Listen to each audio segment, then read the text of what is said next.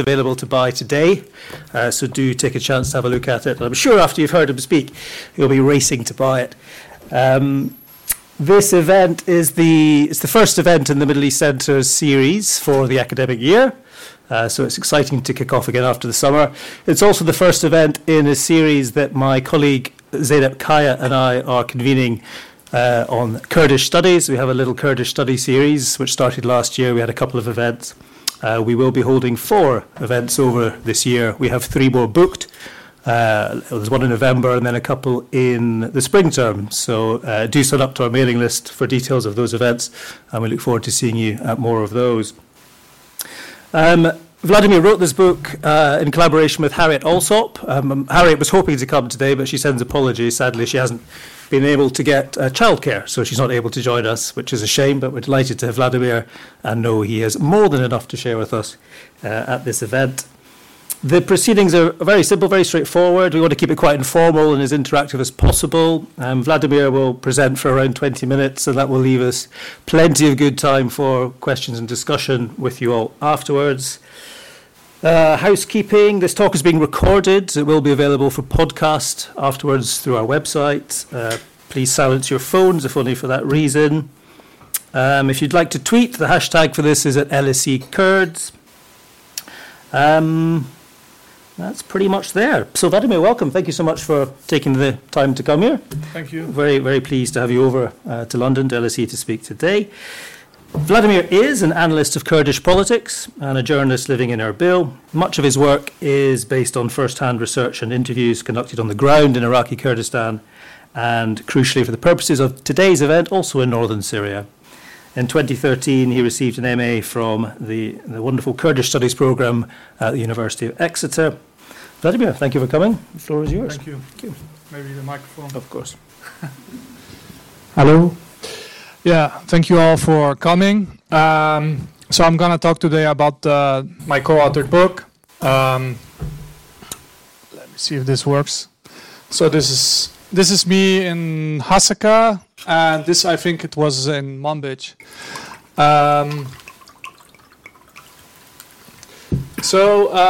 Let me tell first something about the project itself.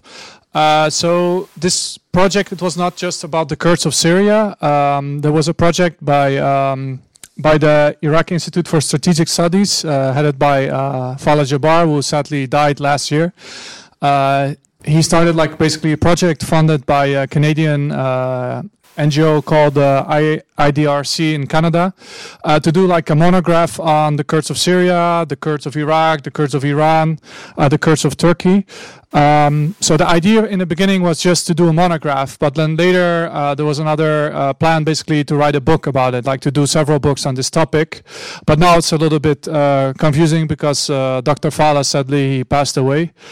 He did there's another book on general introduction to the Kurds by Renat Mansour and Dr. Faleh.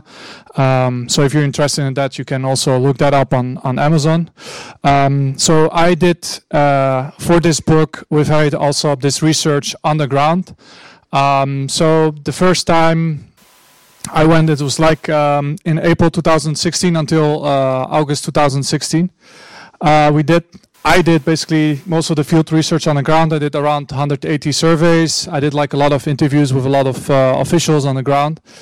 And it was quite difficult because, there was still the ongoing war against ISIS. There was the operation to liberate Manbij. There was fighting between the Kurds and the regime. And also there were some foreigners that were basically not a lot of foreigners, but a few cases of foreigners that were captured by the Syrian regime in Qamishlo and ended up in a prison in Damascus for a short time. So it was quite difficult to do the research because the problem is that Syria is in the middle of a civil war, and it's very difficult to do research on such a topic when constantly it's changing. Trump can tweet the next day something and then something changed. So that's the problem. Or Erdogan says something crazy. So there's always this problem that you have to update this book constantly. And finally, after 3 years, the book was published this year. I was actually in Syria when it was published, so I couldn't do much. A lot of people were asking me, why you didn't bring the book? I said, well, I'm in Syria. I cannot magically bring the book here. So here I am today. To just show you like how difficult it was, like for instance, in the beginning when I was in Syria and Qamishli especially, there was still fighting in Nusaybin between like Kurdish youth groups and the Turkish army. So when I was in Qamishli one day, there was like a mortar coming in from the Turkish side and some civilians were injured. So like all the time, the whole day, you heard like fighting going on Nusaybin until basically it stopped. And also there were like short clashes between the Syrian regime and the Kurds in April for 2 days. So that was like also in the middle of basically of Qamishli, and basically it sort of got stuck somewhere. So that was also difficult. And then later there was this very long campaign to liberate Manbij that took like a few months. And then then after that, I thought everything is finished, and then like there was 1 week of clashes between the Syrian regime and the Kurds in the town of Hasaka. So just to give like an example, like how many events were happening just in this short time that I was in Syria. So I will just explain something about the development of the administrations. So in July 2012, the Kurds, between July 2012, like some people say they took all the areas in 2012, but that's not true. It's like between 2012 and 2013, they took most of like the Kurdish majority enclaves in northern Syria. I mean, there was always still like a small pocket of the regime in Qamishli, but in general, they controlled most of the areas since then. So then, like the idea started basically also to set up an administration. So the first discussions were about that were in 2013. But then finally, in 2014, they officially announced the creation of an administration, the Democratic Autonomous Administration. And this was like a decentralized system. So you had like sort of a Switzerland model of like having in those three enclaves that they were basically they liberated from the regime. They created like canton administrations there. So all these areas, they had their own canton administration in Kobane and Jazeera and in Afrin, but they were not connected to each other. We were all separated because in the areas between that, you had the regime, you had the rebels. There was like a lot of fighting going on there. But the goal was actually in the end to unite all these administrations. In 2016, the situation changed. I will talk about it later. Like they started to work with the Americans since the Battle of Kobani. So the YPG, they liberated also, and the SDF, they liberated also Arabic areas. So then it started to change. So in the beginning, it was a very Kurdish administration. It was just Kurdish enclaves. But in 2016 already, it included also our Arab majority areas, like for instance, Tal Abyad. They liberated Manbij. So they decided to create like a federal system. But this was very opposed. The Americans were not very happy with it. The Russians were not happy with it. The regime was not happy with it. I mean, there were a lot of people that were not so happy with this federal declaration. They thought it was going a little bit too far. And in the beginning also, it included the word Rojava. So a few months later, they decided to remove the word Rojava because they said this system, it's not an ethnic Kurdish administration. It's like a multi-ethnic administration. So that's why they decided to remove the word Rojava, although a lot of Kurds, they didn't find that such a good idea. They were like sort of opposed to it. There were a lot of criticism of this. But they said like this administration is not anymore these three Kurdish enclaves. Then later on in 2018, they created even a different administration. They created the administration of the northeast of Syria. And this was also different because at that time, they controlled a very large area. They lost Afrin to Turkey. I will talk about that later. They lost Afrin in like a Turkish occupation attack when they attacked Afrin. And they occupied Afrin like after 3 months. There was a lot of displacement there. A lot of people from Afrin were displaced to other areas. But the areas they controlled then, it was quite large. And it also included the countryside of Deir ez-Zor and Raqqa. In 2016, they still said Raqqa has the option to join the system. It was sort of separate. But with this latest move in 2018, basically all 7 regions are united in one administration in Ain Issa. To make it a little bit more clear, I'll show it on a map. So you see here that, so this very large area, you can see like it first started, you can see here in the Kurdish enclaves, like in 2013. And then the Kurds almost lost Kobani, but with US support and with their own initiative, they managed to defeat ISIS here. And then after, when the Kobani battle, the cooperation started with the Americans. Then they expanded to this very large area here. But then in 2018, I think in March, they lost Afrin to Turkey when Turkey attacked it after the Russians withdrew from Afrin. So there was a deal between Russia and Turkey to Russian troops to leave and then Turkey to attack. So you see the situation that actually now when you drive, I was like first time in Rojava, I think in 2013. And like now, when you see this vast area, if you drive through it, it's like it has become like increasingly big. So sometimes it's a bit surprising how big it has become, like how much success they have had. And now they control around 25% to 30%, or probably even more than 30%, including very rich oil fields in the Deir ez-Zor area, but also Ramallah. And they also control important dams. I'll talk a little bit also in the book. I talk about the development of the security institutions. Well, the most important one is the YPG. I mean, before that, before the YPG, they were called the YPG. But basically, officially, when the Kurds took these small enclaves in 2012, the YPG was announced, the People's Protection Units. And they also created the Asayish, which means in Kurdish security. And the Asayish is basically the internal police, basically. Later also they started with conscription, or they call it themselves the self-duty forces. That's in 2014. So especially in the Kurdish enclaves, they started to conscript people. So that also had some opposition. We did surveys and there were people criticizing this move because some young men, they don't want to serve in the army. They want to continue their studies, but if you're studying, then there's an exemption, but for other people there's no exemption unless you have like family members that died in, for instance, the YPG.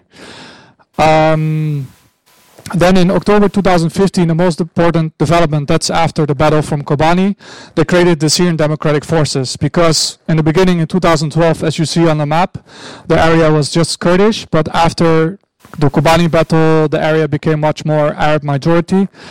So they created for this the reason the Syrian Democratic Forces.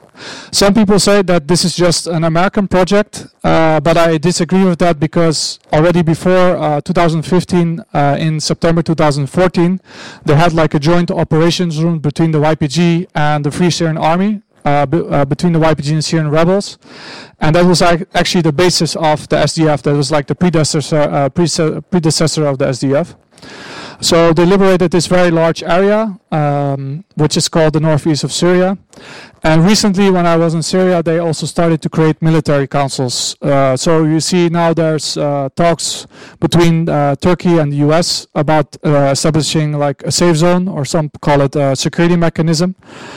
So these military councils are actually created for that reason, because in the past, for instance, when I was in the Battle of Raqqa, you had, for instance, forces coming from Kobani, from Afrin to fight in Raqqa, because they needed all the forces they had to fight against Daesh. But now, because the fight against Daesh is over, at least like on the ground, we're fighting for territory. I mean, there's still a fight against sleeper cells. They created these military councils to basically locally represent these certain regions. So you have a council in Tel Abyad, you have one in Hasaka, you have them in 12 different small areas. I think the most interesting thing about the book is basically the survey results. So one interesting thing about the survey results is the religious part. So I mean, the majority, 116 out of 180, identify as a Muslim. But if you look to the political identification, it's just like 8 out of 180 that identify religion as like a political identity. So like almost most of the Syrian Kurdish movements in Syria, there's like almost no. For instance, in Iraqi Kurdistan, you have a lot of Islamist parties. But if you actually look among the Kurdish parties in Syria, there's almost none. And I think this is one of the explanations that, for instance, religion is not chosen as a political identity. Well, I think if you look to other parts of Syria, for instance, the rebel-held areas, you probably have a lot of Islamist groups, so you have more religion as an identification. Also, another interesting thing is that a lot of people were happy that there is an administration. They say like we can speak in our own language. The government uses our own language. They were also happy with the security. For instance, they said like 105 out of 180 people said the first thing that identified with the administration was basically security. And then another important thing is a lot of participants also choose what do they identify Rojava as, and they mentioned women's rights. So 89 out of 180, they said this second after security, that women's rights is a sort of important issue in Rojava. And you see that, for instance, with the women councils that are created in several areas. They ban polygamy. And every administration official, they have a co-chair. So you have like every organization has a co-chair man and a co-chair as a co-woman. So like women's rights is very important in this new administration. And also another important issue is the commune. I forgot to tell this. So the administration in northeastern Syria is built on the idea of Abdullah Öcalan.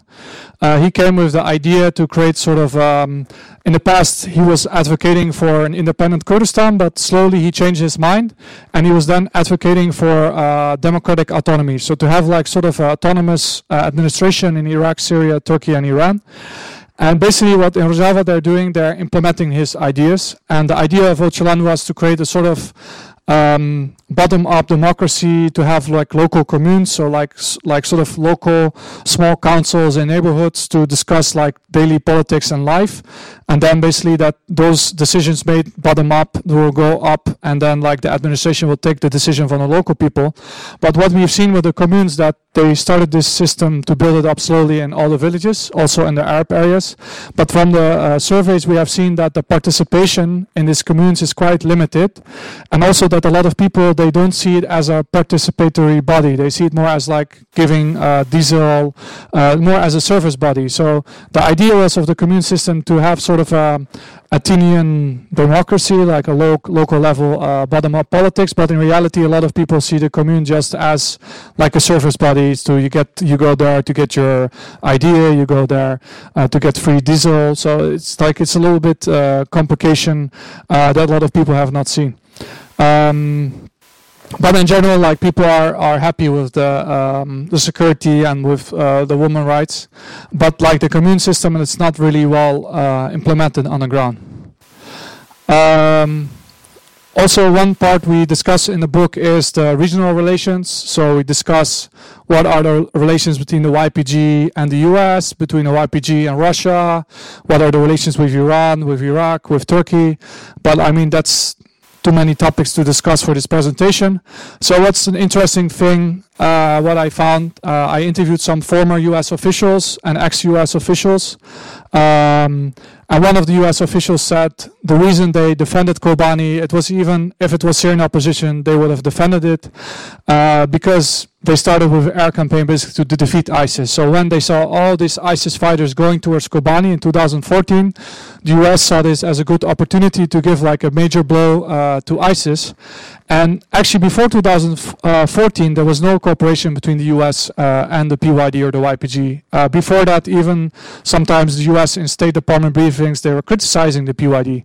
But after the Kobani struggle, when this partnership was established between the YPG and the US, during the Kobani battle, then the US military saw that working with the YPG was very effective. Before that, for instance, the Pentagon, the CIA, they provided thousands of millions of dollars to support these rebel groups, but it had no effect. And then after Kobani, like basically the YPG became like the major partner. And this developed all the way to now, basically. But what we've also seen that after ISIS was defeated in Baghuz, in Deir ez-Zor, that Trump suddenly made like tweets saying, okay, we're going to withdraw. So this makes it like very difficult because the US mission in northeast Syria is just fighting ISIS. They say we are not there to create autonomy. I mean, the Russian government, because they are against this US-Kurdish partnership, let's say, Russia always accuses them of creating autonomy, but in reality, it's only like counterterrorism. So, for instance, now also when the US is saying is that we are here to defeat ISIS sleeper cells, because until now there are still ISIS sleeper cell attacks. But the US until now they're still staying. I mean, Trump, he's now saying we're gonna withdraw some troops, but some troops will stay. And also, I think France and the UK, they promised to keep some more troops to basically support the US efforts. And there were also attempts by the US to talk to Germany and Holland and other European countries to see if they can contribute something for northeast of Syria. But it's still, You see, even I think yesterday or today, Erdogan said something. We're going to send 1 million refugees from Turkey to northeastern Syria, and and they want to have this safe zone under control. So the idea was there was like a security mechanism created in a deal between US and Turkey, but everybody really doesn't know exactly what does this mean. Is it a safe zone? Will it be under Turkish control? Will it not be under Turkish control? So one day Erdogan is saying, if US doesn't implement my wish, then in 3 weeks we're going to launch an operation. And then at the same time, for instance, Salah Muslim said recently there's not going to be any Turkish troop in this safe zone. So it's like a very confusing situation with Turkey and US, and the US is basically sort of mediating between Turkey and then with the SDF. So it's a very complicated situation. So to make some concluding remarks, I found it a bit difficult to present the book because it has so many, it discusses so many issues in Rojava and northeastern Syria. But basically what I found from the book is that the YPG and the SDF was one of the most successful actors in the fight against Daesh in Syria. This was basically since the Kobani battle, the US military found out that they were quite effective in fighting, especially with US air support all the way to Baghuz. But they have also issues. For instance, if you look to the Kurdistan region in Iraq, it's recognized by the Iraqi constitution after the fall of Saddam. But in Rojava and northeast Syria, they don't have a recognition by Damascus. So this is one of the reasons why every time the administration and the SDF and the SDC said we are ready to negotiate with Baghdad. And the reason for that is because they want to solve this problem of non-recognition. Because if you don't have non-recognition, I mean, you basically, it's very difficult to have humanitarian support. For instance, the UN, they only work with Damascus. So they're trying to reach this deal, but the problem is that Damascus only wants to go back to 2011. So Damascus says we want to control all of the territory again like we did before 2011. And basically officials of the SDF and the SDC say this is not possible because after all this mass slaughter, all these thousands of people that have been killed, mostly at the hands basically of the Syrian regime and Russia, it's not acceptable to keep Syria as it was before 2011. There has to be some change in the mentality of Damascus, but sadly this has not happened.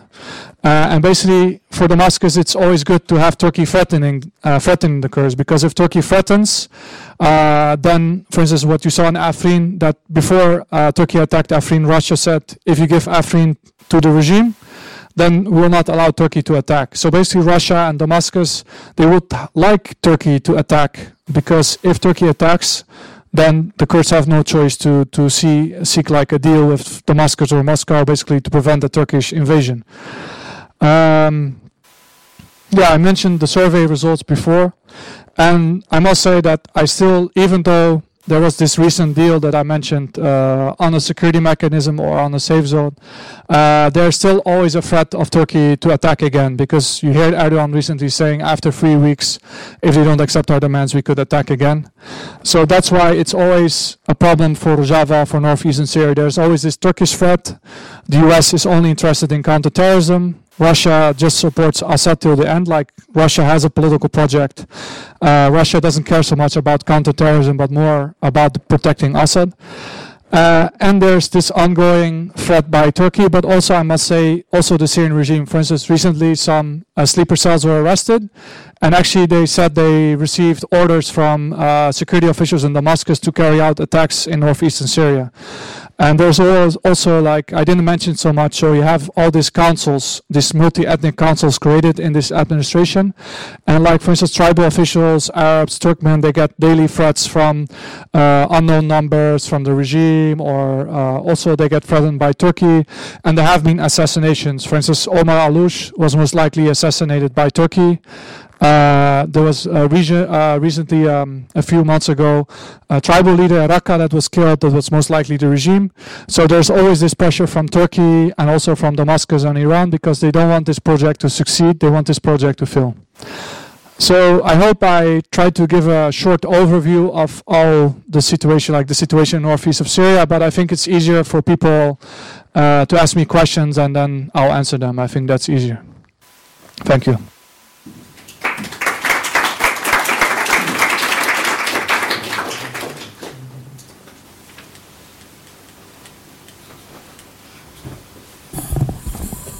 Thank you, Vladimir. Thank you so much. That was a wonderfully concise and clear presentation and coverage of a number of wide-ranging and complex topics. A huge amount has happened in the last 6-7 years, and I thought you handled that brilliantly well.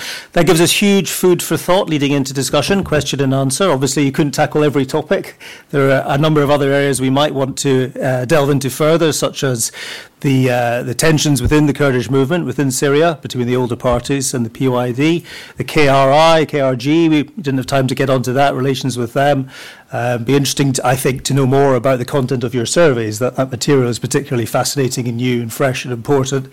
A number of areas we may want to throw out for further discussion. But I open the floor to you all. Please, before you ask a question or make a remark, would you just briefly introduce yourself and try to keep your comments or questions as brief as possible, please.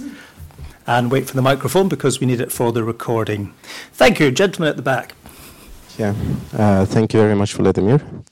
I'm Mehmet Kurt from the LSE. My question is about the perception of self-administration. I mean, you briefly talked about it, but I wonder how people perceive the self-administration, the new concept. Is it just only about the sovereignty that people actually protect themselves and the YPG and basically the new administration is kind of a security for people living there? Or could you please elaborate further about like the daily life practices and relations, how it has changed the processes? And I also wonder about the tensions between Arabs and the Kurds, especially considering that there has been long tensions between some Arab tribes and the Kurds there. Could you please tell me about Shammars and Sharabis and the Kurds and how these new dynamics affect these relations? And the last question is about the Ghaznawis. As far as I know, they are quite powerful in northern Syria, or they were, and how they position themselves in this process and the adherents of Ghaznawis, how they approach the new administration. Thank you. As Mehmet has offered you 3 questions, perhaps you'd like to take them together now before we move on. Yeah, about the perception of the self-administration. So obviously one of the first things that people care about at this point, because of all this threat from ISIS and Turkey, that a lot of the focus is on like security. Of course, which is not covered in the surveys, but still people in northeast Syria are still a little bit afraid about the future. So a lot of people are still afraid, like, because, for instance, 1 month Turkey threatens, the other day regime threatens. So they're always still a little bit, they don't know what US wants. So like people are scared about the future. They don't know what's going to happen. So they do appreciate the YPG and the SDF's sacrifices, but they're still like a little bit unsure what's going to happen. And also, as what I mentioned, is that although they appreciate the security, like people still don't understand what is this commune system. They have like difficulties understanding this new system that was created. So, like they don't understand what is this commune meant for. Like, is it services or is it just like a participatory body, basically? And like, of course, you have also, as you mentioned, the intra-Kurdish tensions. So you have, like, for instance, supporters of the NKC that are very critical of the administration and don't want to join it. And you, of course, have the basic supporters. But we should also not forget, I didn't cover that in the beginning, the PYD of the beginning of the Syrian civil war was a very small party. Like, they had there was support, but like in the beginning of the Syrian civil war, they were a very small party, and they became like very big.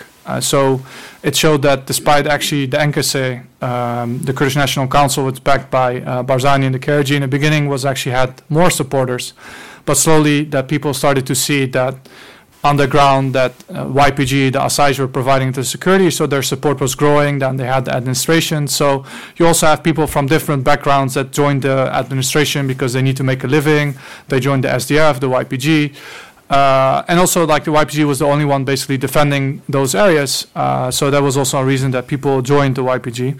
But also it should be mentioned that there was a lot of immigration. A lot of people, they went to Europe, they went to Karachi, some went to Turkey. So there's also like a huge vacuum. A lot of people, they left Rojava, they left northern Syria. So I always have to laugh about people that saying, oh, the Kurds want to change the demography of Arab majority towns, because they don't have this demography. Like so many people, they left to Europe. So it will be difficult for the Kurds to change the demography in northern Syria, because they don't have the population numbers to do that, basically. They have so many people that left. I mean, I saw recently a media report of some Yazidi village where like just the parents are left and her 3 sons are in Europe somewhere, and those 3 sons are not returning. So there's like a population, a large population that left. About the Ghaznawi, I think you're referring to the family of Sheikh Mashouk Ghaznawi, who was killed by the Syrian regime. I mean, I don't think they have so much power left, unless there's someone here from Rojava that could dispute that fact. But I mean, like, I think his sons, they basically, one of them has a program on one of the pro-administration channels. So I think they're more affiliated or supporting the YPG and the new administration there. But you don't see so much. I think his sons, they went to Europe, so you don't see them on the ground. But I don't think they have like a large influence. Like maybe someone else can answer that question, but I didn't cover that so much in my research. About the Arab-Kurdish dynamics, well, you should not remember that in 2004, tribes from Deir ez-Zor were part of. There was this football match between a Kurdish team and let's say an Arab team. In Qamishli, and then afterwards there was like a uprising when there was like a fight in the football match, and then there was like a crackdown by the Syrian regime, and the Syrian regime basically brought tribes from Deir ez-Zor to this area to crush the Kurdish uprising.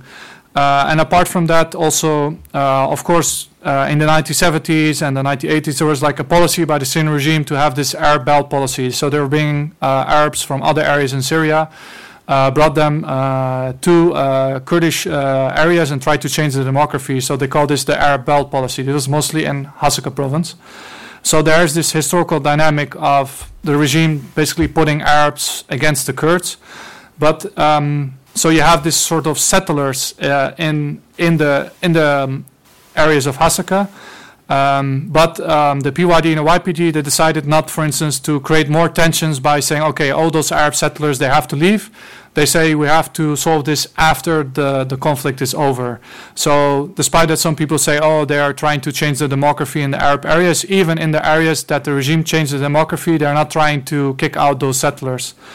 But it doesn't mean that there is issues, because we have seen, for instance, protests in Deir ez-Zor about services recently, because they say, oh, it's like there's not services, we're being discriminated. So you do have like tensions between Arabs and Kurds. I mean, that, for instance, you have certain people, they say, for instance, sort of these administrations that they set up, they are not, they're Arab majority, but maybe Kurds are leading it. But this is like a whole new experience, like it needs a lot of time. And also, of course, you have Turkey, you have the Syrian regime, so any Arab or Turkmen or others that work with the administration, they can get targeted. And also one of the problems for the administration is that because it's not unclear, it's like unclear what US is doing in Syria. So also they don't know what's going to happen in the future. So you have some Arab tribal leaders, they're saying we are staying neutral because we don't know that after 10 years what's going to happen, if the US will still be there. Is this administration still going to survive if, for instance, the U.S. could pull out? So this whole U.S. withdrawal threat by Trump, it made like a lot of more insecurity. And also we saw, for instance, that in 2017, for instance, when the U.S. didn't stop Iranian-backed militias from taking Kirkuk in Iraq, in Kirkuk and disputed territories, in 2017 in October, that U.S. didn't do anything to stop those Iranian-backed militias. And then later in Afrin, when basically the West, they sort of softly condemned the Turkish attack against Afrin, apart from Boris Johnson. Like the situation was like showed for Arabs also that like we don't know if they're going to get this support, for instance, if Turkey attacks. So this creates also like, even if Arabs want to join, still a lot of them, they joined the administrations. If you look to Raqqa and the Deir ez-Zor Civil Council, they have a lot of educated people from local tribes that joined these new councils.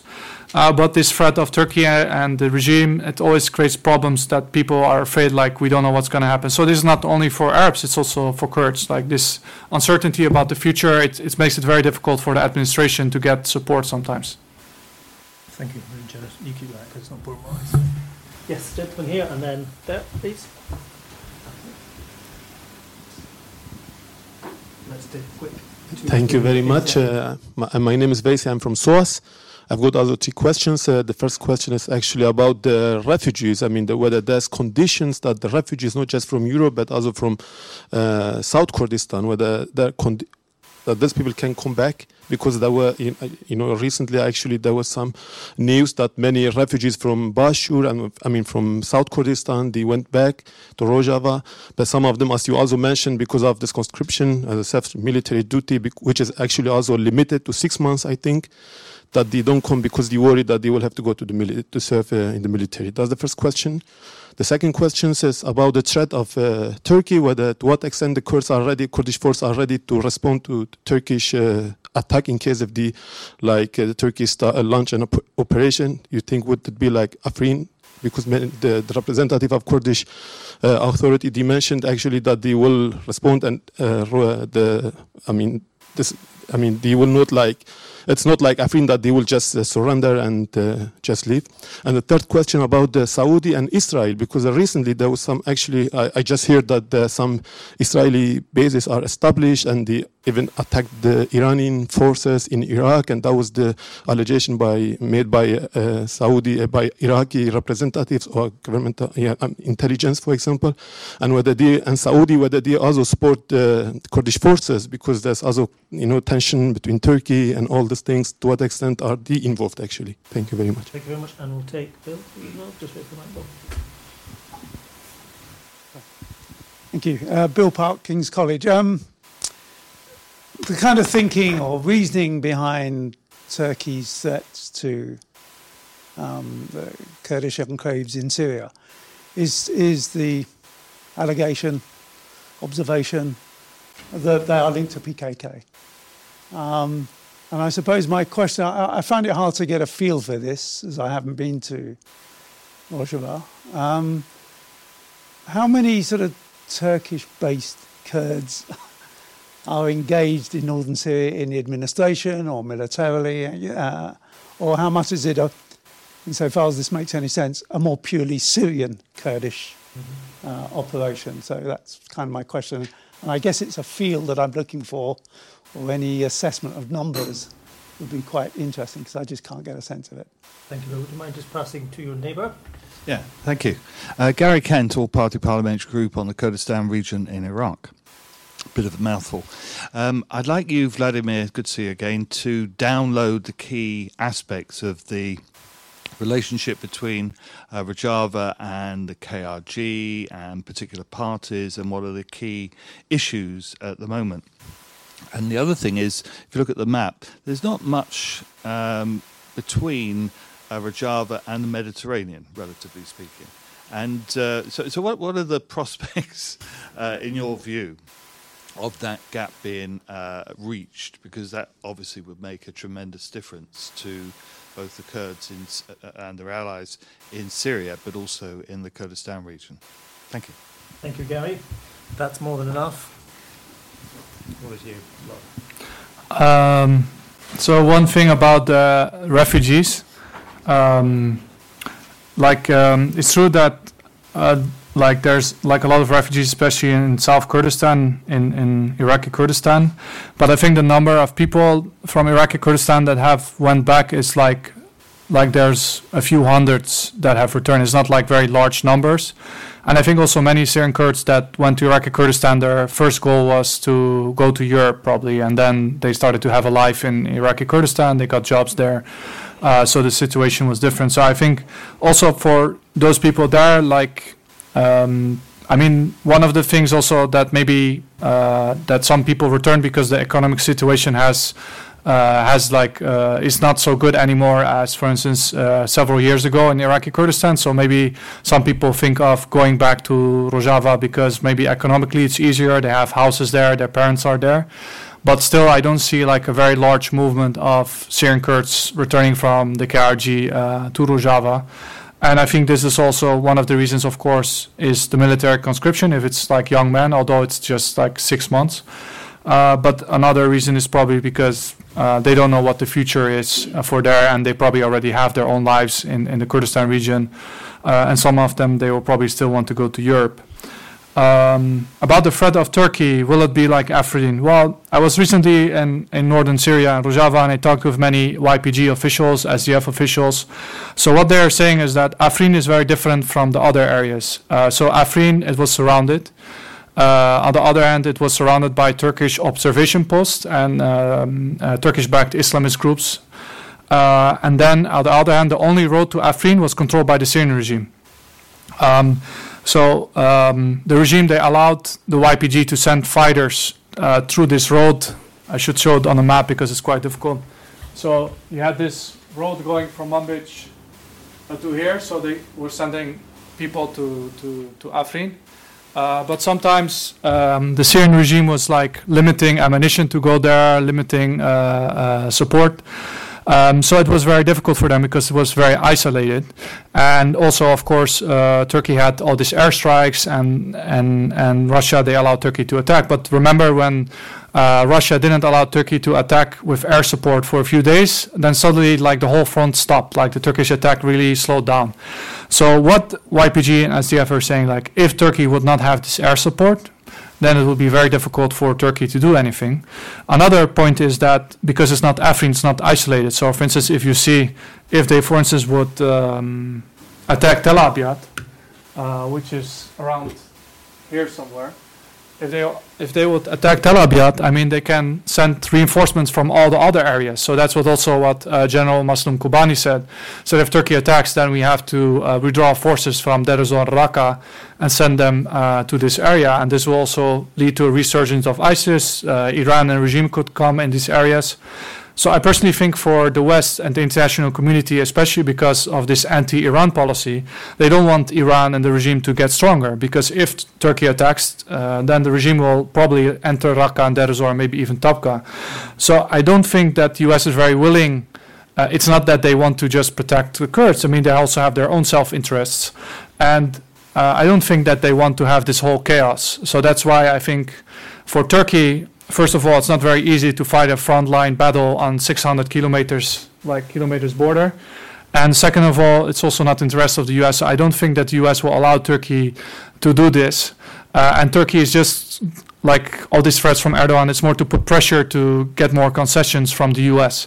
So I think it's very unlikely that Turkey attacks, but we never know. I mean, they also attacked Afrin, but in Afrin, basically Russia allowed it. If the US, France, UK, and other coalition partners allow Turkey to attack, then it will be very difficult for the YPG to defend themselves, because if Turkey uses their air force, I mean, they have all these fortifications, tunnels, and other things on the border. They have a large force, but at some point you cannot fight against the air force. I mean, it's very difficult. But it would be a very costly battle if Turkey attacks this area, because it's so large. So it's not going to be a 3 months battle like Afrin. It's going to be complete chaos. So I don't think the US wants that. So I think it's very unlikely that this will happen. About this Israeli-Saudi allegations, I think this is like propaganda. There's no Israeli bases in northeast of Syria. It was an outlet that is very close to certain countries. It was based on very anonymous sources with no, you cannot check where these sources are coming from. I didn't hear any Iraqi officials saying on record that actually there were, I think it was a Iranian-backed commander was actually talking about Azerbaijan maybe hosting Israel to do attacks on Iranian-backed forces in Iraq. I really doubt that the SDF or YPG want to be part of this anti-Iranian campaign. I mean, they want the US to stay. They also have an interest, for instance, to keep Iran out of the areas they control, like Raqqa and Deir ez-Zor. For instance, they have arrested a few pro-Hezbollah fighters, 2 of them, like recently. But they're not want to be part of this huge Iran-US thing. They are willing to fight against ISIS, but their main mission is against ISIS. They're not interested to get part of this anti-Iranian mission. And the Saudis, they visited. I was there when one of the main Saudi officials visited Ain Issa. But the main visits of Saudi are more related to reconstruction because they paid millions of dollars to the U.S. Trump doesn't want to spend $1 in Syria. So what happened? Saudi and other Gulf countries, they stepped in to pay money for stabilization. And as mentioned before, that there's this problem of non-recognition. Like, for instance, in Iraq, the UN, they work everywhere. NGOs, they work everywhere, both in the Kurdistan region and in the rest of Iraq. But in northeast of Syria, like, basically they're NGOs, but they're basically operating without permission from the Syrian government. So they're like sort of like just cross the border, and it's like cross-border NGO operations, but it's not recognized by Damascus. And even Damascus, they prevent aid from going to this area. So I think this article, not to go too far, but basically this article, it's just propaganda. I don't think there's anything like that. Saudis are just focusing, also Saudis, also Israel, they don't, for instance, want the US to withdraw from northeast of Syria and that Iran takes over this area. They also don't want that. And they also don't want Turkey to attack. You know that Saudi has very bad relations with Turkey now also, because Turkey supports the Muslim Brotherhood and Saudi sees the Muslim Brotherhood as terrorists. So for Saudi, it would also be, they see, for instance, northeast of Syria as a bulwark against Turkish influence. And that's why you also had this statement from the Arab League condemning the attack on Afrin. But I don't think there's this Saudi-Israeli conspiracy. That's just propaganda. To go back to the question of Bill, well, first of all, I recommend you to read the book because it's mentioned there with some statistics about Kurds that joined the YPG from Turkey. I think especially during the Kobani battle, there was a lot of Kurds from Turkey because there was this, like before that, there was never a call like that. There was an open call for Kurds from all parts of Kurdistan or from other Arab countries to join the fight for Kobani. So if you see the Kobani battle, they really have a lot of people that died that were originally Kurds from Turkey. Like some people say, oh, it's all the fight by Kobani people, but in general, there was a lot of people also from Kurds from Turkey that sacrificed their lives in the fight against ISIS in this battle. But if you look to the official commanders and officials, almost like there's no public official that is a Kurd from Turkey. I mean, you do have some Kurds from Turkey that play a role in the YPG and this kind of stuff, or maybe people that in the past they were in the mountains. So with the mountains, I mean, maybe in the past they were with the PKK, because we should not forget also something I didn't mention, that in the past there were like a large number of Kurds that joined the PKK when the PKK was in Syria, that joined the fight against the Turkish government when Öcalan was hosted in Syria, until there was an agreement between Turkey and Syria, the Adana agreement. After that, a lot of people like connected to the PYD and the PKK, they were actually arrested, they were tortured in jails. Like many people I've talked to, they were in jails. But if you look, I mean, the PYD obviously is like has relations, but I would not say that there's like a large majority of Kurds from Turkey that are controlling everything. Like the main commander is Maslum Kobani, who's a Kurd from Syria. You have Nevros Ahmed, who's the co-chair of the SDF. She's also a Kurd from Syria. But you have like certain people that had this experience in the mountains in the past. So they're not Kurds from Syria, but they have this mountain experience, let's say.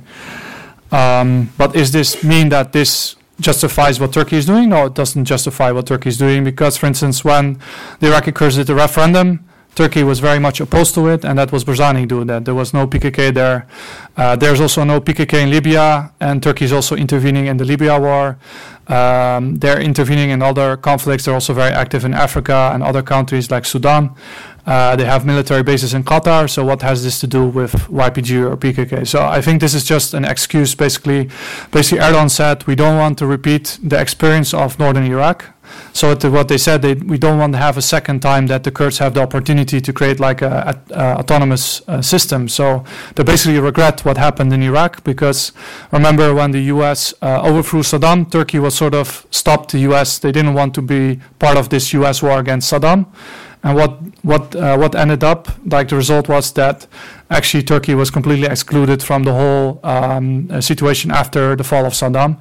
And actually they also threatened, Turkish soldiers were arrested that were trying to assassinate the governor of Kirkuk at that time. So they were very unhappy with this autonomy. I mean, later they established trade relations with the KRG in a very much later phase. But in the beginning they were very much opposed. And also during the referendum we've seen that Turkey was very much opposed to Kurdish aspirations for autonomy in the region. Doesn't matter if it's the PKK, the KDP, YPG, doesn't matter so much. About the Rojava KRG relations, I didn't talk much about that, but basically it goes back to in the beginning in 2012, you had the Kurdish National Council, which was established with the support of Masoud Barzani, now the head of the KDP, and you had the Democratic Union Party. So they had 3 agreements. First there were 2 Erbil agreements and the Duhok agreement. So the idea was to create sort of a joint Kurdish administration in Rojava. But because both sides, they could never agree, especially one of the things that the YPG said, there can be only one military force. We cannot have 2 military forces because, for instance, we saw what happened in Iraqi Kurdistan in the 1990s. There was a huge civil war between the PUK and the KDP. So they said, like, you cannot have like Syrian Kurdish Peshmerga forces creating a second force. And also, there were like disagreements because they have a different ideology. Like the NKSA, they want to create sort of a Kurdistan region of Syria, while the PYD, let's say, they want more like a multi-ethnic administration with Arab Kurds and others. And also the fact that the NKSA is part of the Syrian opposition backed by Turkey. Turkey also is making problems because they put pressure on the KRG and the NKSA also to not work with the PYD, to not recognize these administrations. So since these agreements failed, between 2012 and 2014, there were agreements, they all failed. Since then, actually, the NKSA, so they didn't want to join these administrations. They didn't want to recognize them. So there was always a tension between the NKSA, that's basically an exile, and the administrations close to the PYD in Rojava. And the problem is that the NKSA doesn't recognize this administration because they say they are legitimate and they think they should play a bigger role. So you have always this issue that, okay, they don't want to join, so it's like creates like sort of a status quo, and there were people that tried to create better relations. For instance, Peter Galbraith and Bernard Kouchner. They went to negotiate, to mediate between the 2 sides, but until now it has not succeeded. There was also a French initiative to create better relations between the NKSA and the PYD, but it always has failed because there's always like certain demands that the PYD cannot accept. For instance, they said there should be 1 military force. NKSA people can join the administration, and the NKSA said, no, we don't recognize the YPG, we want to have 2 military forces, we want to have more, a bigger chunk of the power in Rojava, and the PYD and the YPG saying, well, I mean, it has been so many years, we are the ones that sacrifice the most in this war against ISIS, we cannot just give you half of the Kurdish areas and control it. So there was always this tension, and that's why this tension also translates to tensions between the KRG and the administration in northeast of Syria. But I must say that during the Raqqa campaign, there were some time before the Raqqa campaign, it was sometimes very difficult to cross the border. But after the Raqqa campaign, the relation improved a lot. There was more economic and trade. The border access was more. So, like, for instance, there were a lot of Western journalists that covered the campaign of Raqqa. But also, if you go to northeast Syria now, you still meet, like, everywhere there NGOs working in the northeast of Syria. I mean, there's also maybe was pressure by the US on the KRG to allow more humanitarian support. But I think the relation became much better since 2017. But now the situation again is getting a little bit more difficult because Turkey is putting again pressure, and Turkey is carrying out a lot of operations, attacks on the border areas of the KRG. And we saw this incident with the diplomat. There were also high-level people from the PKK killed. So all this, fights with Turkey attacking, and it also creates more tensions in with Rojava. But until now, I think trade is still going. If you go to there, you see like every day there's a lot of trucks coming in. And also I think there's a sort of de facto deal that people can cross from both sides the border. So the situation is at least much better than when I was entering Syria, because when in 2016 I went to northeast of Syria, I couldn't even cross the border officially because they said all foreign journalists, they are not allowed to go to Rojava at that time. But after the Raqqa campaign, it became much better. The relation improved. But we don't know that with Turkey pressuring the KRG and these tensions, that it could worsen again. And I think for this also, France recognizes that this is not very good for the stability, and that's why they're trying to find a solution for the Kurdish parties to work together. But I think also Turkey plays a very negative role in trying to pressure also, especially the Kurdish National Council, to not work with the PYD.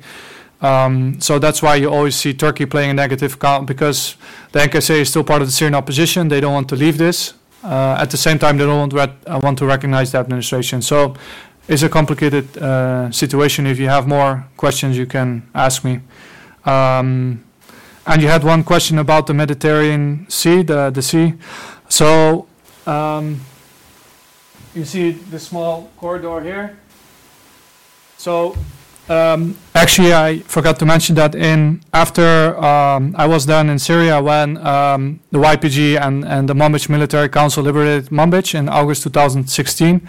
At that point, Turkey launched the Euphrates Shield operation. So the Turkish army, they haven't done anything against ISIS until 2016. They didn't care. There were like a lot of jihadists crossing into Syria. Turkey didn't do much to stop jihadists from going. Even when Tel Abyad was controlled by ISIS, there was like cross-border trade in Tel Abyad, and the border was open, the border crossing.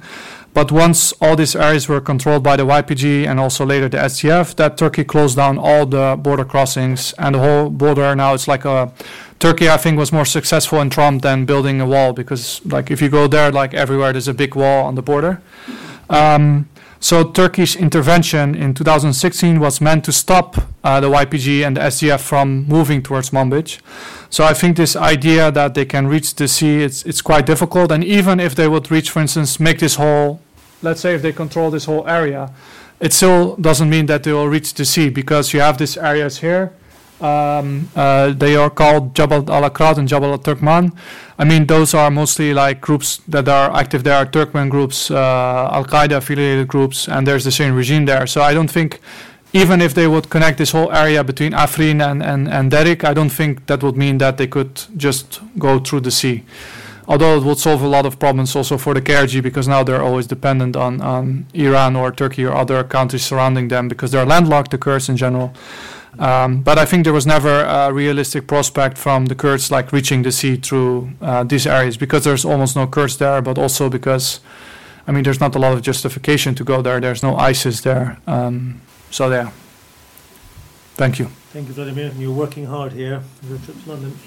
We have a question here. Let me just have a look around the room as well. Good, a few more piling. So let's take the three here in a row. If you will, please. Just the lady to your left first. Yeah. Thank you. Okay. Hi, thank you very much. I'm Burcu Özçelik from the University of Cambridge. I'm interested in the extent to which, you mentioned security, but I'm interested in the extent to which the ideology surrounding democratic autonomy is still relevant in northeast Syria, and the extent to which it's being implemented. Because you mentioned that there was quite low participation in the commune system, that it was misunderstood. So I'm curious as to the level of implementation, and that will then hopefully speak to the what you foresee as the durability or the resilience of this form of self-government in northeastern Syria. And following up on that very quickly, the last set of relations I think we've talked about, you've talked about many of them, but in terms of the PYD and the Assad regime, or the Central Syrian government, again, what do you foresee as happening going forward, again, speaking to the resilience of the autonomous region in northeastern Syria? Thank you. Thank you. And just hand the microphone back to her neighbour. Thank you. Hi there. Michael Burns, soon to be LSE, but not yet, so I'm just a nobody.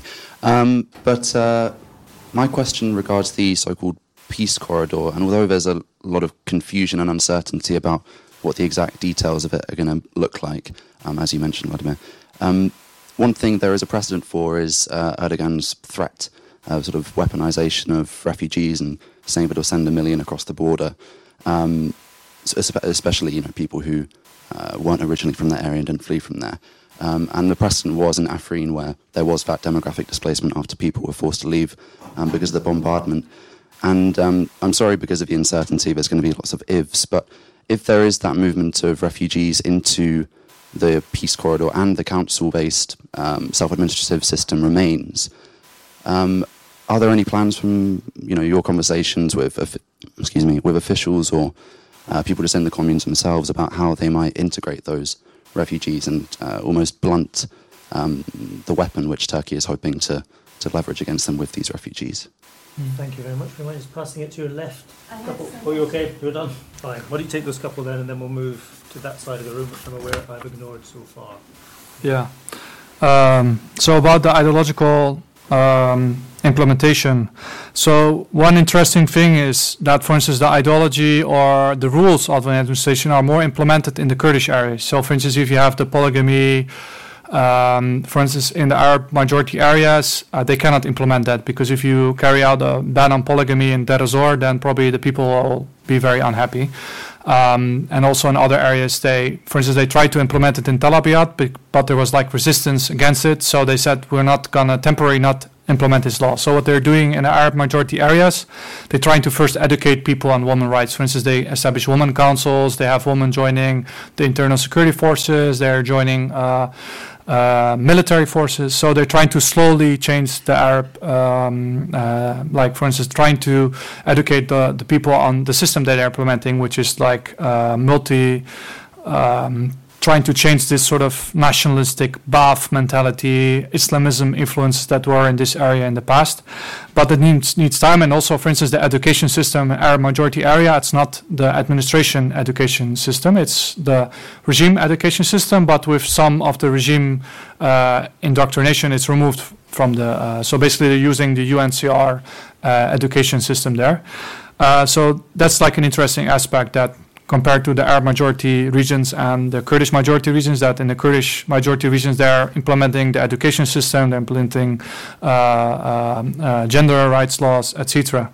But also what I mentioned, that there's this idea that, for instance, the education system is very ideological. What I've seen, that if you look to the education books, if you look to them, they're not so much ideological. It's like just teaching the courses. Like some people say, oh, it's all Öcalan, it's all Öcalan. It's not like that. But that doesn't mean that they do try to, for instance, they hold meetings with local people about the communes, about the ideology, about Öcalan. So also, again, there's this difference between YPG, like Kurdish fighters, and Arab fighters. So Arab fighters, they get less training on ideology, for instance, than YPG fighters. So YPG fighters, they get more ideological training. For instance, the system, they get more about the ideas of Öcalan, about democratic autonomy, etc. But the Arab fighters have this less. But I'm not sure if this is going to change, because before 2018, there were so many battles, so they really didn't have time to train people on ideology. They were just sending them to the front, said, okay, here's the weapon training. After 30 days, yalla, let's go to the front. So now they have more time to educate people, so I'm not sure if that's going to change. And also, like, as I said, so people also now, the women's rights issue is really very strong, especially in the Kurdish area. So, I mean, people, they know they cannot mess with women, like they cannot violate their rights. So there's like very limited violence against women. There's limited polygamy. People that try to abuse women's rights, like there's like women organizations that also make sure that these rights are implemented. So women's rights are very much implemented, but I think the commune system is different, because maybe even themselves, not everyone understands what is meant with the commune. So I talked, for instance, recently with someone who was part of this, setting up the commune systems in Rojava, and he said there's a lot of misconception of the commune among the people that are trying to implement the system themselves. Like some people themselves, they think it's just like a service-oriented, or like sort of basically replacing the municipality services. But that's not the idea of this system. Let me see about the PYD and the Assad regime, the resilience of the system. So, I mean, people are still like they have like fears about the future. This is also translated into the education system. So, for instance, there's people that the education system is not recognized by the Syrian government. So you have some people, they are saying why we should send our children to this administration education system if it's not recognized, and then in the future our children cannot study at the universities. And this is all, again, goes back to the recognition, because it's not a recognized administration. So people still don't know after 10 years what's going to happen. Is the regime going to come back? Is Turkey going to attack? Or will it be recognized? Will it stay?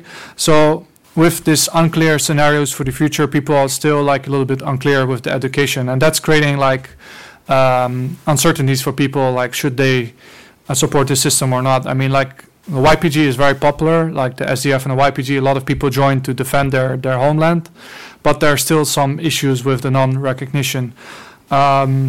So the durability is all dependent, I think, on the international presence. If there's an international presence and they work with the local councils and administration, then it has a very good future. Because, for instance, if you go to the northeast of Syria, they have higher salaries than the Syrian regime. Like they are paying much higher salaries to teachers or people in the administration than, for instance, the Syrian government.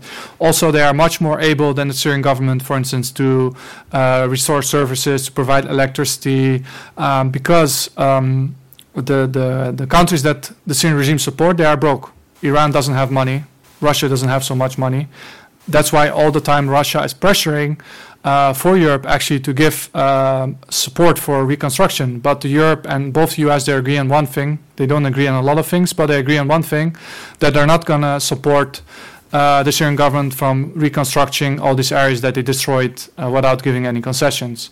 So that's why also I think it's unlikely that they will withdraw, because if they withdraw from northeast of Syria, then it would mean that the regime will take all these areas and then they will be empowered because they will control the dams, they will control a lot of the oil and the gas. So this is like this issue, like if the US and the other coalition partners will stay, then it has a very good future, because you see slowly that services are improving. For instance, when the first time I went to Kobani, the local guest house, the hotel didn't have almost no electricity. But if you now go there, it has like 24 hours electricity almost, because they managed to repair the dams. So I think it's all related to that. Like the longer this area stays de facto autonomous, the more future it has, the more better, the more the services improve, the more international support they will get. But if, for instance, there will be a crazy idea by Trump to just withdraw, or if some people in the Democrats, for instance, if there's a new president, we don't know. Also, there will be elections in the U.S. in 2020. Trump will be president until 2021. And we don't know who's going to be the president after 2021. So what kind of policies they have, because until now in the debate for the US, there have not been much debate on Syria. So I think it's all related to the international presence. If there's no international presence, then most likely they will try to seek a deal with the Syrian regime. But as I mentioned before, the Syrian regime is not very willing to make concessions, which is a big problem. They are not willing to look back in the past and see all the damage they have done to the Syrian people. They're just thinking we have to go back to the way it was before 2011. And especially the local people, they don't want to go back to that people are arrested. I mean, there were thousands of Kurds that they were made stateless by the Syrian regime. They placed like Arab settlers in these areas. They created like a lot of problems. Kurdish language was forbidden. So they don't want to go back to this area that is controlled by the Syrian regime. So the Syrian regime has to make changes in its mentality. But that also depends on, for instance, if the US is supporting, if the US saying we're going to indefinitely stay in Syria, then definitely the regime has to make concessions. But until now, the situation is de facto. And I think one of the very good cards that they have is that they control these dams. So if the Syrian regime wants to have electricity in Aleppo, basically the electricity switch is controlled by the administration. If they switch off the dam electricity to Aleppo, then electricity is gone in Aleppo. So the problem for Assad is that all these dams and electricity providers, like basically the electricity provision is largely from northeast of Syria. And also there's the agricultural issue that a large part of agricultural sector is basically in northeast of Syria. So they have these very strong cards. But these cards only work when there's a U.S. Air Force or coalition Air Force going above this area. But it doesn't mean that they will try to undermine, because there have been people being assassinated, there have been attempts to create unrest, support protests, etc. And there's a lot of propaganda. For instance, we've seen fake videos trying to undermine the YPG, like fabricated videos showing them torturing people, which most of these videos are all fabricated. I think there was another question. Refugees plans to integrate them? Yeah. So Turkey said that they want to send back 1 million refugees.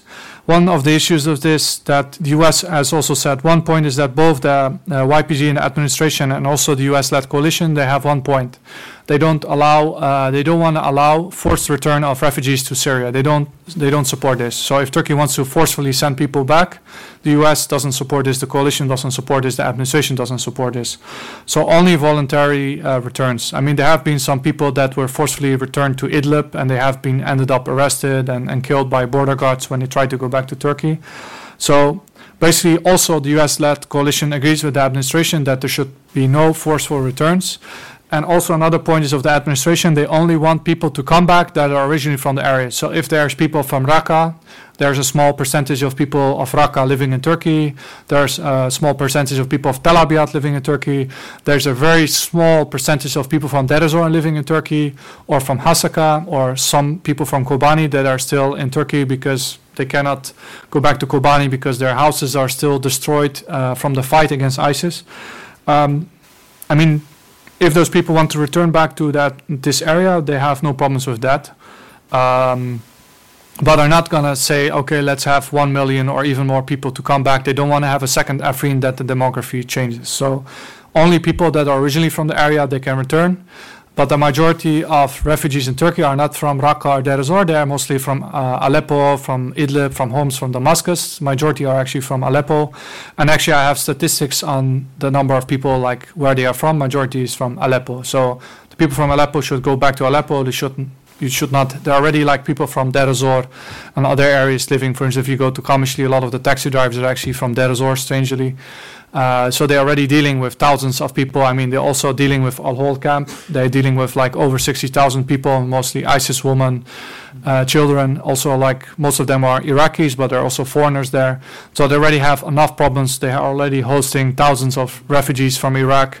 They're hosting thousands of IDPs, and also have to deal with all these foreign ISIS fighters from not only Europe, from Russia, from Kazakhstan, from Central Asia, from Tunisia, from Arab countries. So they don't have the capabilities to deal with 1 million people. And if they want to do that, they need to have more support. But as I said, there's still a lot of unclarity because Turkey says something, the SDF and the administration say something, and the US say something. And also one of the problems is that the US doesn't want to say too much. The US just talks about security mechanisms. They don't talk about this corridor, peace corridor. This is Turkish term. The coalition and the administration, they use security mechanism. They don't even talk about safe zone. I mean, Trump briefly talked about safe zone in December with a call with Erdogan. So there's still a lot of unclarity, and also US, they don't want to say too much because they don't want to have like provoke Turkey that, oh, US is saying this and then Turkey will respond. They want to keep it as quiet as possible to not provoke Turkey from like threatening again to attack. Because when I was in Syria recently, there were 2 days that Turkey was threatening to invade.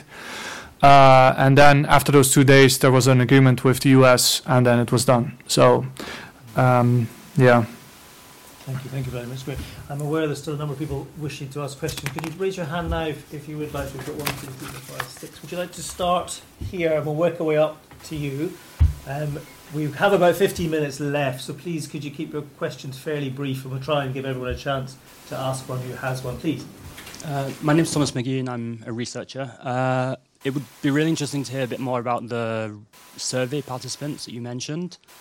I was wondering, were they mostly everyday inhabitants of the region or figures affiliated with the self-administration? Are they exclusively Kurdish, or were there people from other communities?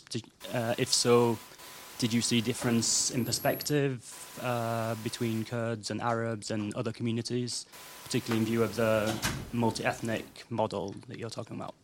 Thank you very much. My name is Azad. I'm from the University of Sunderland. As Vladimir, you have been recently in northeastern Syria in the Hol camp. I would like to ask you about the Hol camp. We are like receiving on a daily basis reports that this camp, which hosts around 70,000 of ISIS families, a lot of them, thousands of them, are foreigners from Iraq and other countries. How do they are managing amid this volatile situation? Thank you very much. And then just behind, yes, thank you. Thank you, Vladimir. Master's student from the University of Leeds. You obviously mentioned that the international presence in northeast Syria is very crucial for the longevity of these autonomous regions. I was just wondering what your sort of future perspective for the next sort of 2 years is in terms of both the US election and obviously somewhat political instability in Europe as well. I guess specifically the US election, which sort of candidate or perhaps sort of group of candidates would you say would offer the best hope for the future of the Kurdish regions? Thank you. And a little further back, there was somebody. Yes, thank you. Yep. First, congratulations, Vladimir. I think your book is one of the most informative and up-to-date books on the Kurds available, on Kurds in Syria. But I want to question one statement you made and link it to a question, if I may. Do you mind introducing yourself? Yes. I'm Güney Yıldız from BBC News, and also I'm a PhD student at Cambridge. You said the PYD was a very small organization and prior to the uprising, and that the KDPS and others have had more following. But that's probably right, and I've seen with my own eyes how formidable the support for KDPS in late 2017 when I was there. But how do we know the extent of support to the PYD prior to 2011? The reason I'm asking is like let's say the pro-Öcalanist movement, for the sake of simplicity, they were able to organize openly between 1980 to 1999, not against the Syrian state but against Turkey. And according to the officials in northern Syria, around 5,000 people died fighting against the Turkish state with the PKK, and also we can assume that there are a few thousand people alive in the mountains and high up in the PKK. So that kind of illustrates broad support that is committed to sacrifice their lives, So I mean, we don't see the same things necessarily for the KDPS and others, and we know that they made two strategic mistakes. One is siding with the largely anti-Kurdish opposition early in the uprising, and the second was refusing to take up arms against the regime, so they couldn't provide security. So I mean, I want you to elaborate on that. But my question is also about the intra-Kurdish tensions or reconciliation.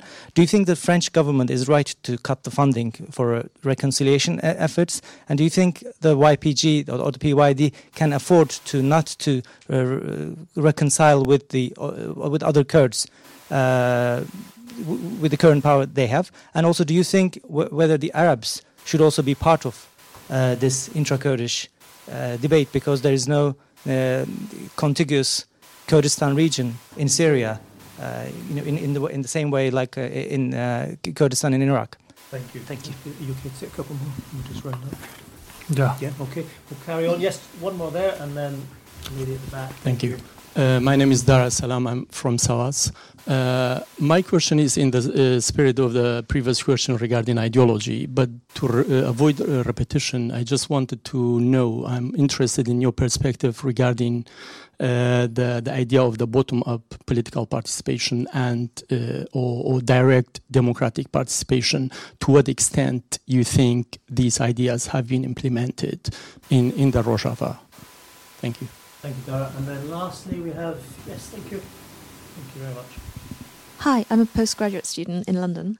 My question is, to what extent or how is it possible to explore the inherent tensions that might exist between kind of the objectives of key foreign players such as US, UK, Germany in negotiating their roles as firstly NATO members, so obviously they're allies with Turkey, they've got to negotiate that. Secondly, as countries with foreign anti-terrorism and security objectives, obviously in particular the case of the US, as you mentioned. And thirdly, their role as states with their own domestic policies and interests and their kind of priorities to negotiate the interests of, for example, arms lobbies and other interests like that, and how is it possible to sort of explore all these different tensions? Okay, lovely. Thank you so much. Thank you, everybody. We have 10 minutes left. You have about only 9 questions or so to cover. I wish you well. Okay. Thank you. Don't worry if you run out of time. Well, about the surveys, very shortly, read the book. But the surveys were only done in Kurdish areas because the initial project was aimed on the Kurds of Syria. I mean, the initial project didn't take in consideration that it's actually northeast of Syria, but the book is still called Kurds of Northern Syria. So we didn't do like surveys in Arab majority areas like Deir ez-Zor or Raqqa or Tal Abyad. It's like, but there's not like people from the administration, because I was basically going from house to house. I didn't go inside the administration office and did survey with civilians in the administration office. I basically was going from house to house inside the city. So, I mean, 180, it's not still representative. I mean, like, if you want to really have a good representation, then you need to do much more surveys, like at least more than 1,000. So, yeah. About the Al-Hol camp, I mean, the majority of Al-Hol camp are Iraqis, actually. So if they would send back those Iraqis back to Iraq, it would make a huge difference. But the problem is that most of those Iraqis, they don't want to return because a lot of them are wanted, and they are actually afraid that Iraq would, for instance, execute them. They always talk about, I mean, a lot of those people in Al-Hol camp are very supportive of ISIS. So they always talk about, oh, we don't want to be captured by the Shia militias and the Iranian-backed militias, and they're afraid of repercussions. So also the administration doesn't want to forcefully send those Iraqis back to Iraq. So that's also creates another problem, that they don't want to forcefully send them back. But at the same time, they don't have like a lot of support for this camp. And the camp is divided in sections. So you have the foreigner section and you have like the Iraqi-Syrian section. The number of foreigners actually sometimes is exaggerated. It depends on if you include the Iraqis or just foreigners. But the number of foreigners is probably much lower. Like, I mean, the Iraqis, we talk about thousands. The foreigners we talk about, I mean, maybe like if you include the children, it's much more. But the statistics are always like there's not like very clear statistics. But we've seen a lot of, like, I think yesterday an Iraqi young boy was killed by a knife attack. So there's always incidents in Al-Hol, and they don't have like a lot of support, for instance, because Damascus doesn't allow also a lot of support to go to Al-Hol camp. Al-Hol camp originally was a camp, I think, for Palestinians, maybe. Right? I'm not sure. Like, so like the capacity of this camp was very limited. I think it was just like something like 30,000, and suddenly it became like 70,000. So that's like a big problem. About the future perspective, which U.S. candidate is the best hope? I think until the next administration, I think the U.S. will stay in Syria. These negotiations with Turkey about security mechanism, safe zone, will continue. Maybe we'll see some joint U.S.-Turkish patrols in the area, like we've seen before in Manbij, but this time inside northeast Syria. Most likely, probably, maybe we're going to see some people from Tel Abyad and Serikania that maybe were abroad to slowly return to the area.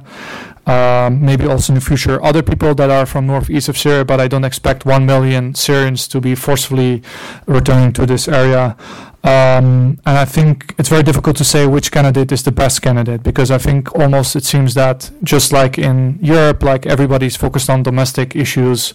There's a lot of tensions in the US, and there's not like really a very clear policy in the US, even among all the candidates on Syria. Like until now, the Syria debate, it almost doesn't exist in this presidential election that is coming up. So it's very difficult now to say in this initial stage which candidate is the best.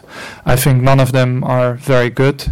But I think probably the U.S. interest will probably oblige them to stay, because we saw when Trump threatened to withdraw from Syria, there was actually very much bipartisan support in the U.S. Congress for the U.S. to stay.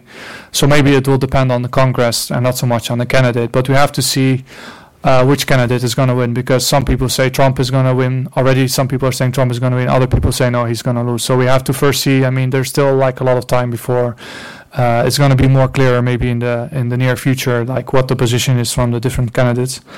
Gunay made a very good point, is that how we know how there are no statistics on who supports NKC or PYD.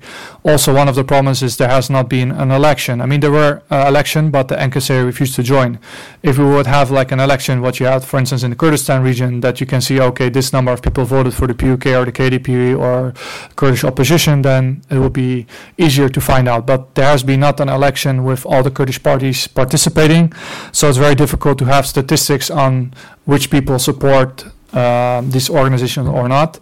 But what I hear from people even that are supporting the PYD, that initially that the support for PYD at least was much less when they started in 2012. I mean, there were like large protests by youth groups against the Syrian regime, and at that time the PYD was much smaller. But like when they were Also, if you look to, for instance, Kobani and Afrin, well, I also see that in Kobani and Afrin, the PYD and the YPG is much more popular than, for instance, in Hasaka province. Like the NKC support, you can look, for instance, to the number of leaders in the NKC. If you look to the leaders in the NKC, the majority are from the Hasaka province. They're not from Afrin or Kobani. Like there's very minor people that are in leadership of the NKC that are from these regions. But if you look, for instance, to the PYD and the TEFDEM, they are from all over northeast of Syria. So I think that's maybe like an indication that the NKC support outside of the Hasaka province is much more limited, for instance, in Afrin and Kobani. And there were in the past also rumors, there were some people saying that actually the NKC was demanding that Afrin and Kobani would be given to the PYD and then NKC will control Hasaka. But that's not like official. So it's very difficult to say like what's the exact support for the NKC or PYD without elections, but you could say, for instance, like from the leadership of the NKC, but also from the past that you can say. But in the surveys also, we didn't look like there was not, you need to do a lot of surveys to find something like that out. And it was very difficult to do surveys in Afrin because Afrin at that time in 2016 also it was very difficult to visit it. And about the intra-Kurdish tensions, it's always good to have these talks, but the problem is if both sides are not willing to make any concessions, it's very difficult to find a solution to this. So maybe it's better to have just de facto economic relations between the KRG and the administration northeast of Syria. Maybe that's easier to do than trying to improve relations between the NKC and the PYD. Because you see now there's business going on between the KRG and the administration. The KRG also needs to do business, the administration needs business. So maybe it's easier to decrease tensions by having better economic relations between KRG and the administration in northeast of Syria. About the Arabs, I mean, for instance, we didn't talk. One of the problems the Arabs have that before 2011 you only had the Ba'ath party, while before 2011 the Kurds had many parties. They had the NKC, the parties that joined the NKC later, they were existent. You had the PYD, you had other different Kurdish parties. So the Kurds were much more politically organized, while in the Arab areas you only had like the Ba'ath party and in some cases the Muslim Brotherhood. So after that situation, you had all these rebels, you had ISIS, jihadists. So it's very difficult to have this issue. And that's why they try to, locally, people that are living on the ground, they try to include those in the councils. But the problem also is that you have, for instance, Deir ez-Zor, there's a lot of tribal differences. You have different tribes. You have, for instance, the Ugadat, you have the Bagara. They have all these differences. And for instance, another problem is that some of the tribal leaders are living, for instance, in Turkey or in Damascus. So it's very difficult who is going to represent the tribe. So that's very difficult to organize. And also there have been attempts by the US, for instance, to have, for instance, a dialogue between the Raqqa Council established, let's say, by the SDF and the Raqqa Council supported by Turkey. But in general, like when this attempt was made to do this abroad, to have this meeting in Europe, like Turkey said to this council that they backed, if you go there, we'll not support you anymore. So Turkey was always playing a bad and a negative role in relations between, let's say, the Syrian opposition parties and the SDF and the PYD. So Turkey was always trying to exclude the SDF and the PYD from the Geneva talks, from the Astana talks. So that was always a big problem from creating like intra-dialogue. So, I mean, that was one of the main reasons. And of course, they have also different visions on the future of Syria. And also, there's not much of the Syrian opposition left. Like the Syrian opposition mostly is in exile. They're sitting in hotels in Istanbul. If you look to the Syrian Itilaf, they don't have much influence on the ground. Even the interim administration, if you go to Azaz or Jarablus, these areas are completely under the control of Turkish governors in Turkey. They're indirectly or directly governed by Turkish government officials, not by the Syrian opposition. And also, if you look to Idlib, it's under control of this jihadist group, the HTS, Hayat al-Tahrir al-Sham. And the Syrian opposition has basically no influence there. It's like completely zero. So even if PYD would have talks with Syrian opposition in exile, what kind of influence would it have? Well, actually all this sort of armed Turkish-backed groups are in control or jihadists, so it's very difficult to find like a dialogue. But that's why the Syrian Democratic Council are organizing meetings with tribes, but also with people from other areas. Like, for instance, when I was there were like people from Homs, from Latakia, from Idlib that joined the Syrian Democratic Council. Going back to the, I don't know how much time I have left. Yeah, last couple of ideology, bottom-up implementation? Yeah. And the last question about international actors. So about the bottom-up democratic participation, as I said, also again going back to the survey, it's still like a process. I think actually the YPG and the SDF, they were more successful in trying to recruit people into the administration in their military formations, because, for instance, you had a lot of people that also needed, for instance, financial support for their families. Also, they wanted to defend their own areas. So, for instance, in Deir ez-Zor, you have the Shu'atat tribe that joined the SDF to basically take revenge on ISIS because they massacred the tribes. But in the administration, it's more difficult for the administration on a local level to gain more support. But the YPG and the SDF are more, because there are like SDF, some estimates say it's like almost 100,000 people now. But still, there's like many people also that join the administrations to basically also finance their basically they need also jobs and stuff. And one of the main job providers are either the administration or the SDF or the internal security forces. So I mean, they still have problems that for local population to understand this new system, because it's very new. Like there were a lot of people, for instance, Deir ez-Zor. For instance, in the past in Deir ez-Zor, there was a lot of support for the Ba'ath Party. Then Deir ez-Zor was taken over by FSA and Islamist rebels. Then like you had like Nusra, then you had ISIS. So you had all these different actors, and then you have this non-recognition. So it's very difficult to change the population's ideas to educate them on this new system. But they're trying. For instance, I was recently talking with some officials, and they were basically doing house-to-house meetings in Raqqa to basically educate the people about this new system. But I think if this administration is giving more support in the future, or if the US will stay, then slowly they will be able to educate people more about this new system, and slowly they will get more support. And you see this also in the Kurdish areas. Like in the beginning, the PYD and the YPG was quite small, but now you see also people, for instance, I also know like young people that their parents are, for instance, supporting other Kurdish parties, and the younger people that are, for instance, in the YPG, or they're supporting the administration.